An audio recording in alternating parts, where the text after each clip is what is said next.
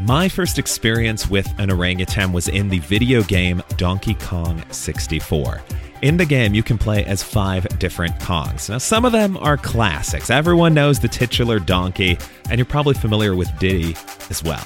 Tiny Kong was the younger sister of Dixie Kong, who made some appearances in previous Donkey Kong games. Like her big sis, Tiny used her hair as a helicopter, propelling across stages with ease. The game also gave us 2 new Kongs. Chunky was a big ol' ape with massive strength and absolutely no courage. But I was most intrigued by Lanky Kong, an orangutan wearing a white shirt and blue overalls. Lanky delighted me. He could play trombone, do a handstand, and then walk like that for an entire level, inflate himself like a balloon, and turn into a swordfish. Though they might have a different skill set, it turns out real-life orangutans are just as impressive as Lanky, and today's guest is working to keep them safe. Leif Cox is the founder of the Orangutan Project. He's developed conservation plans for orangutans and influenced positive change for orangutan protection and survival, including the first successful reintroduction of the zoo-born orangutan. Leif also educates people on the positive impacts orangutans have on our forests and climate change. We're talking about Leif's first meeting with an orangutan, how he helps give them a second chance at life, and his favorite singer-songwriters. I'm Joey Held, this is Good People Cool Things, and here's my conversation with Leif Cox. To kick us off, nice and easy question for you. Can you give us your name and your elevator pitch, but also the type of elevator that we're riding on? Cool, wow. Well, my name's Leif Cox, and I've been working with orangutans for over 30 years now, and my elevator pitch is they're self-aware persons. And their destruction and murder and driving to extinction is intricately linked to our capacity to save our planet, as their rainforest home is one of the destruction of the rainforest home is one of the driving forces for climate change today. Do you remember your first meeting with an orangutan? Yeah, it was. I mean, obviously, I've seen orangutans, and actually my first memory, because I was brought up in Asia, was an orangutan playing with a dog. Oh, wow. But when I started working at a zoo, and the orangutan keeper, Charlie, who's been there for 20 years, retired, and they didn't have anyone to look after 15 orangutans. And I had a wonderful opportunity of just saying, well, here's a diet sheet. This is how you move the slides. Go look after these orangutans. And of course, I had really no more training than that, which was actually wonderful because I got to know them as individuals and persons without any preconceived ideas about what an orangutan was. For example, I never assumed that they were dangerous. So I just went in and had my lunch with them and had, first-hand contact with them. It was only later that I discovered that other people in zoos saw orangutans as dangerous and, didn't enter the enclosure. And so I got to know them as individuals and found actually within them a more noble form of humanity, which has started, my lifelong profession, I guess, is to helping and saving orangutans and all the wonderful auxiliary benefits from that action that occurs for not only them, other biodiversity, wildlife, indigenous communities. And as mentioned in my elevator pitch, one of the most cost-effective ways we can mitigate climate change. Take us from the first time you're working at the zoo. And now, like you said, you've started multiple nonprofits for animal conservation. So what did that journey look like? Was it like as soon as you started working, you're like, okay, I need to do something, or how did that come together? Well, the first realization is to understand that orangutans are persons, just the same as we are, self-aware persons. And as persons, we don't do well in captivity. Long-term internment of people, even by benevolent people such as refugee camps, which are there to care for people. The long-term internment is not good for us, and we don't survive very well, and we have mental issues. And orangutans are in that same boat. Then, of course, so they don't belong in captivity, but they've been slaughtered to extinction in the wild. And as, having no voice because their personhood is not even recognized. So they could be murdered, and it's not murder because they're not recognized as sentient persons as humans are. And so that set me on my journey. But part of that is I do not believe that that any action or progress without universal love for all living beings is going to be effective in the long run. And so I started the International Tiger Project, International Elephant Project, and Forest for People to bring in other living beings under the umbrella of our conservation effort, so we can have a holistic approach to saving the last viable ecosystems in the next decade before it's too late. And by including all living beings under our work and intelligent application of compassion, we should have the longevity and stability that we need to make our conservation efforts for orangutans as being able to be robust enough to survive to future generations. Is there a particular, whether it was a rescue or rehabilitation or something like that, a particular one that stands out to you? I've had so many wonderful experiences, with orangutans, confiscating them from, illegally held, and then taking them on the first part of the journey back to the wild. But also taking the orangutans I was working with at the zoo and actually then taking them back to the wild and starting their journey and reintroducing the first zoo-born orangutans back to the wild and allowing them to be free, as well as being involved in all sorts of levels in many orangutans on their journey to freedom. And of course, most importantly is, protecting wild orangutans and ensuring that they can continue to thrive. But because they're intelligent persons such as we do, they adapt to the environment like we do, not solely by natural selection, but actually predominantly by culture.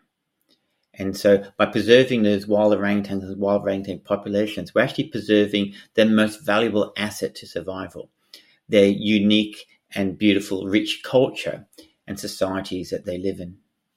So when you're introducing an orangutan that's been in captivity into the wild, is there, obviously, like they've, it could be months or years even that they've been in captivity. So is there, I assume, probably kind of an acclimation process as they're getting back into it, or is it pretty, pretty quick that they're able to kind of get back into that culture? Like anything like that, the simple answer is usually probably more wrong than right. The answer is they're all individual personalities and they all have individual histories. So some need very little help, some need a lot of support, some may never go back to the wild. And so, but to quickly describe those, the process is, I call them building blocks. The first building block is physical health. They're free from diseases and injuries, and so they can operate, The second building block is mental health. And, and their little minds are often broken from the trauma of seeing their mothers killed and eaten in front of them and often kept in extremely abusive and neglectful situations. So we have to love and provide security for their minds to repair themselves. And then that building block allows social skills to go on top so they can interact and learn to live in an orangutan society, not only for the mental health benefits of living in the community, but also they can learn off each other and enrich their toolbox of survival skills. And then, of course, the last one on top of that is forest skills, learning how to find all the food and identify all the dangers in the rainforest, and to equip them to not to have anywhere near the cultural learning understanding that a wild orangutan has. That's not possible. That has been destroyed by their murder of their mothers and they're taken away into captivity. But we can at least give them the basic toolbox of skills to start them on the journey to living free again in the wild. How are you fighting against deforestation, number one? And then what are some of the other sort of obstacles that people might not realize are parts of getting them back into the wild? Mm-hmm. Well, the main game is with securing, at the moment, 7 ecosystems, and we're hoping for 8, of the right type, shape, and size of rainforest. Now, the most important thing is you have to secure lowland and riverine forests, because without that, the orangutans can't survive. So you can create all these national parks in the hills, and none of the elephants, tigers, and orangutans are going to survive because they need a critical lowland. So you've got to have the right type and shape. Also, rainforest creates its own weather patterns, its own humidity, its own rainfall. And therefore, you just can't have small patches of rainforest. Those rainforests will eventually collapse. And it has to be the right shape in a sense, because long, thin patches of forest don't hold much biodiversity. Up to 1 kilometre into the edge of the rainforest, the biodiversity is highly degraded. So we have to intelligently apply to save complete functioning ecosystems of sufficient size, shape, and type. And we've only got next decade to do that. And that's really the main game. And within those surviving ecosystems, we can then maintain viable populations of orangutans. However, there's many other orangutans outside of the ecosystems, being slaughtered as we speak and starving to death and being killed as agricultural pests. And so we have to have our rescue teams going and rescuing them, and rehabilitating and then allowing them to return to the ecosystems that we're protecting. And so, the main game, as I'm suggesting, is these functioning ecosystems. And we only got the next decade to do this, because I'm not saying there's not going to be rainforests in 10 years' time, but that rainforest will be so fragmented and small, it will eventually collapse, ecologically collapse. And I'm not saying there's not going to be any orangutans in 10 years, but if we don't have enough orangutans of genetic diversity, those orangutan populations will eventually collapse. So I always say to people, we're living in the most important decade in human history. And then that, I don't think that's any exaggeration, because this will determine whether not we're leaving a better planet for future generations, but at least a recoverable one. And of course, one of the things that people don't realize, these things are intricately linked to climate change, which I mentioned before, in two ways. Destruction of the rainforest is causing climate change. The cheapest way of mitigating climate change is the restoration of rainforest. But also what we're seeing more and more is the climate change which is coming now is affecting the rainforest, causing more droughts, higher temperatures, increasing risk of fire. And so there are these feedback loops. So we're intricately connected. We have to save the orangutans, but we also have to save the entire planet into a manageable level. And so we're all going to go down with the ship, or we're all going to survive. And orangutans are actually a critical part of it, which could be actually very surprising for people. And so I think the next logical question is a question you wish you were asked more frequently, which is, how can people help? The best way to help is to give. We actually, all of us vicariously are living at the profit or the exploitation of others. The industries which supply us our goods and services are passing a true cost of production on the powerless, Indigenous communities, persons such as orangutans, and most of all, future generations, because we're eating into the capacity for future generations to live economically affluent lives. So because of this, we then have a moral obligation, and we can't stop all that. We can't just not live in a society, but what we can do, at least as individuals, is give back. So, we give back some of that affluence that we vicariously gain from the exploitation of others into meaningful ways of making life better, not only for other persons that share our planet, but for future generations. And the Orangutan Project, in our vision to save these complete functioning ecosystems, including the orangutans and the Indigenous communities that live there, is just one fantastic way people can live a more even and noble life, and giving back at least as much as what we're taking from this planet. Can I go back to the impact that orangutans have on climate change? Because you said that's something that surprises some people, and honestly, I was kind of surprised to hear that. So what are some of the ways that they do that?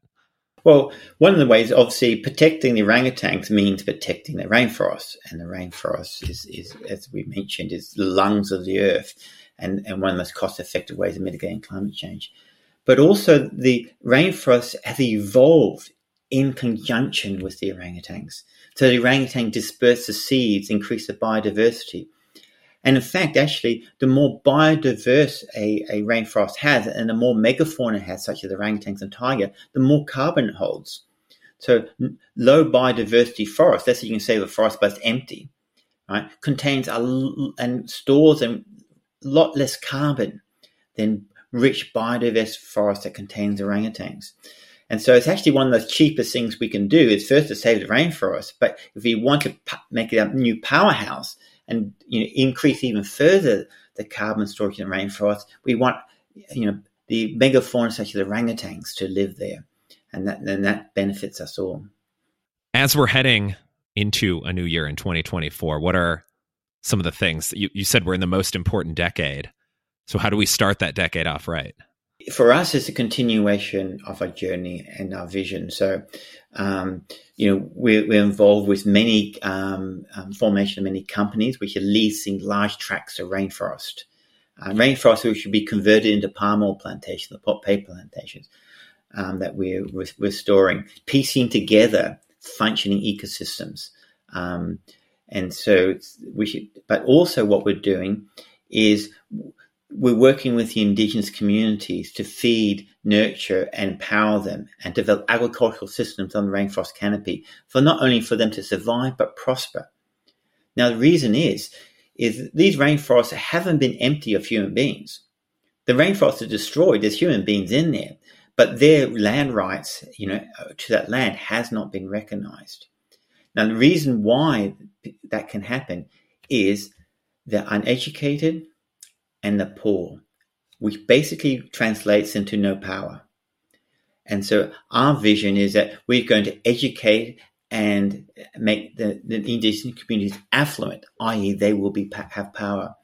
And therefore our vision is once we secure these ecosystems and orangutan populations, that there'll be the indigenous communities who their economic affluence will be intricately connected with the rainforest ecosystems, will be powerful enough to protect their ecosystems. And in this way, we get maximum bang for a buck, maximum benefit to all living beings, human and non-human, and leave a legacy beyond our lifetimes. Well, I look forward to seeing all of this coming to fruition. In the meantime, you're almost off the hook here, but we always like to wrap up with a top three. And I imagine this might be a little bit of a left turn. We're going with your top three singer-songwriters. Yeah, wonderful singer-songwriters. Bringing beauty into the world is one of the greatest things. And to be honest, I'm just going to bring three off the top of my head because there's so many. Billy Joel, he was the soundtrack to my youth, obviously a modern day genius. Elton John, and his long-term cooperation with his lyricists, which have produced wonderful things. And one from left field is he just recently died, an American called Rodriguez, who had one of the most wonderful life stories where he spent most of his life working in construction work, not realizing in South Africa he was bigger than the Beatles, and only realizing later in life that he was one of the most successful singer-songwriters of all time. That's amazing. I think I remember my dad telling me about him actually, because that being bigger than the Beatles in South Africa sounds very familiar. To see how people are popular like that, like all over the world. Like I remember Bill Withers has a similar story, I think, where he was working as I think like a toilet cleaner or something like that, and he was in the middle of cleaning a toilet when he found out, like, oh, hey, you have it's like a platinum record. Yeah, which is very cool. I also, if you have not seen the music video for "Don't Go Breaking My Heart," with Elton John and Kiki D. That was when I think I was 14 at the time when that came out, and I just thought Kiki D was the most wonderful thing I've ever seen, and singing with Elton John, I just thought it was just marvelous, duet, and the ability for people with their lyricists and their music to bring such beauty and joy into the world. And and that as much as as anything, music or conservation or whatever is, our best role in life is to bring beauty, love, and joy in the world to others. And music is a wonderful way that people do that. As a music player and listener, fully agree. Again, this is probably an oversimplification of things, but when you've played music for orangutans, have you ever seen, or have you seen any kind of like correlation? Like, are they all metalheads secretly, or really into oldies or anything like that? I can't really say I've done any sort of quantitative research to determine what they like, but they certainly I think they respond to it, and I really think the same as humans. Young adolescent orangutans, they're excited, their hormones are going, so they respond to a more energetic sort of music than an old calm orangutan tends to like more subtle melodies. But in general, they are much more stable and peaceful animal than humans. So my intuitive understanding is they probably love much more slow ballads, and music such as that. Unless they're adolescent, they're more energetic rock and roll. I love it. We're doing great things, Lee. If people want to learn more about what you've been doing, if they want to give, where can they find you? You can go to our website, The Orangutan Project, all one word, .org, and you can donate, adopt one of the orangutans and follow their journeys back to the wild, or do our Save Forest and sponsor a patch of rainforest and watch it on Google Earth being kept there, and the trees being kept there thanks to your contributions. So there's many wonderful ways people can connect and get involved. And of course, I've written 3 books so far about my journey with these beautiful persons orangutans. And people often, there's no author royalties. I don't get any funds. All the money goes straight to the conservation orangutans, and people can, vicariously experience my journey over the last 30 years. Fantastic. We'll have links to all of those in the show notes as well for people to give back. Well, Lee, thank you so much. This was very, very educational for me, and I think for a lot of listeners too. Well, thank you. Thank you for having me on, Joe. Absolutely. And of course, we got to end with a corny joke. As we always do, what do you call a zombie songwriter? I'm in the songwriter mood too. Oh, I don't know. A decomposer. Get after it today, people. Good People, Cool Things is produced in Austin, Texas. If you were a fan of this episode, go ahead and hit that follow button. That helps more people hear the show. You can send me a message, joey@goodpeoplecoolthings.com. Thank you to all of the guests who have been on Good People, Cool Things. You can check out all the old episodes via goodpeoplecoolthings.com. As always, thank you for listening, and have a wonderful day.